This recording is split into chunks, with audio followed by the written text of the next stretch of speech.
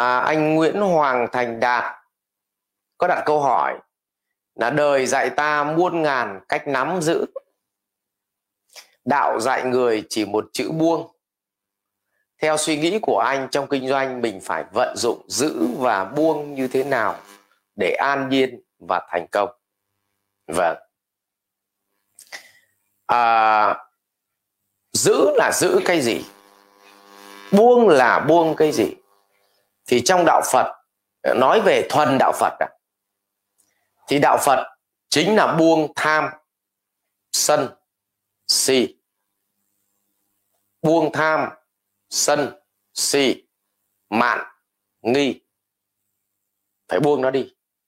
Vì vậy, người nào mà sống trong cuộc đời càng bớt tham thì người đó càng an nhiên và hạnh phúc. Người nào càng bớt sân thì sức khỏe của người đó càng tốt, và khuôn mặt của người đó nó càng hiền hòa. Người nào ít si mê thì người đó không bị kẻ khác dắt mũi. Người nào ít ngạo mạn thì người đó không gặp phải tình trạng xấu hổ. Vì anh ngạo mạn vì cái gì thì khi mất cái đó đi thì anh nhục nhã vì cái đó. Người nào ít nghi ngờ cho người khác thì ít bị người khác nghi ngờ lại mình. Như vậy nó đều có quy luật nhân quả. Vậy trong đạo Phật là buông 5 con rắn độc: tham, sân, si, mạn, nghi. Và trong đạo Phật là giữ cái gì? Giữ con đường đạo mình đi. Đó là sự tiến hóa về tâm thức. Làm sao tâm thức của mình từ tâm tham vật chất mà mình chuyển vào được cái gì ạ? Chọn cách mà cần người khác tôn trọng cũng đã là tiến bộ rồi nhé. Tức là gì ạ? Người ta gọi là sự tự trọng. Sự tự trọng của bản thân. Cho nên mình dù sao nhé, cái thằng tham nó vẫn giàu hơn thằng tự trọng. Thấy không? Nhưng mà thằng tự trọng thì dù sao nó cũng không làm việc bậy. Nhưng thằng tham thì có thể làm việc bậy. Nhưng người tự trọng thì cũng đau khổ vì suốt ngày phải giữ mặt mũi. Nhưng dù sao người tự trọng còn hơn là người tham vật chất. Đấy. Xong được cái tự trọng thì giữ cái vòng gì ạ? Tiến bộ vào vòng trong. Đó là có thói quen sinh hoạt kỷ luật và giữ cái sức khỏe này. Xong giữ cái gì? Giữ cái thói quen học tập để nâng cao trí tuệ. Giữ cái gì? Giữ cái thói quen đi giúp đỡ người khác. Đó gọi là những thứ phải giữ.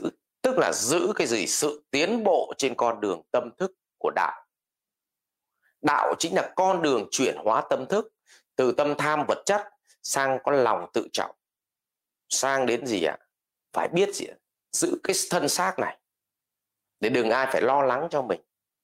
Rồi đến gì ạ? Phát huy cái trí tuệ. Rồi đến mang lại giá trị cho mọi người. Nghiệp lực đấy. Thì như vậy là giữ con đường đạo và buông tham sân si mạn nghi. Vậy thì ứng dụng trong kinh doanh là gì? Tại sao người ta gọi là mô hình kinh doanh? Tại sao người ta gọi là kinh và doanh? Có chữ kinh và doanh đúng không ạ? Giữ cái gì? Giữ chữ kinh. Chữ kinh là tư tưởng. Ví dụ kinh Phật là tư tưởng của Phật. Kinh sách là tư tưởng của sách. Kinh doanh là tư tưởng trao giá trị của doanh nghiệp. Chữ kinh ấy, trong chữ kinh doanh ấy. Vậy giữ là giữ gì ạ? Cái uy tín, giữ cái thương hiệu, trao đi giá trị cho mọi người. Và cái đó trong doanh nghiệp gọi là sứ mệnh. Sứ mệnh chính là gì ạ? Tạo ra doanh nghiệp này để phụng sự khách hàng của mình, để mang lại giá trị và cảm xúc gì cho khách hàng, thì đó gọi là sứ mệnh. Vậy giữ là giữ chữ kinh. giữ cho bằng được chữ kinh. Thì bắt đầu bạn sẽ có doanh. Doanh tức là tiền, cho nên nó liên quan đến doanh thu, doanh số. Lấy tiền ở đâu và lấy về bao nhiêu. Vậy giữ được chữ kinh thì sẽ có chữ doanh. Vậy giữ là giữ bằng được cái tâm hồn, cái linh hồn của doanh nghiệp, đó chính là sứ mệnh. Và buông cái gì ạ? Buông cái gì?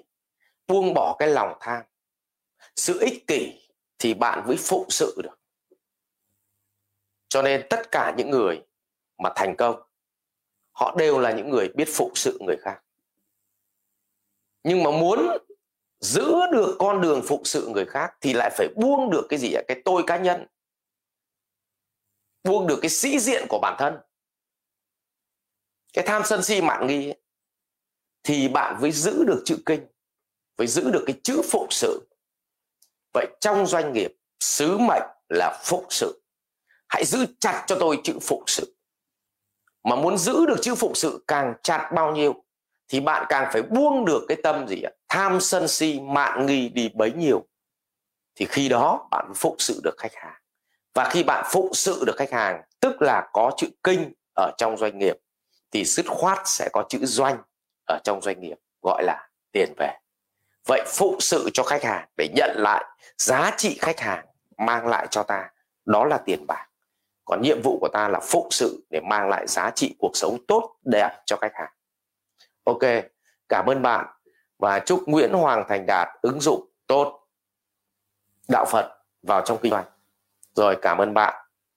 Học viện Doanh nhân CEO Việt Nam cảm ơn bạn đã quan tâm theo dõi. Chi tiết về các chương trình huấn luyện của thầy Ngô Minh Tuấn và Học viện Doanh nhân CEO Việt Nam, xin vui lòng truy cập website saovietnam.edu.vn, hotline 098 677 6622.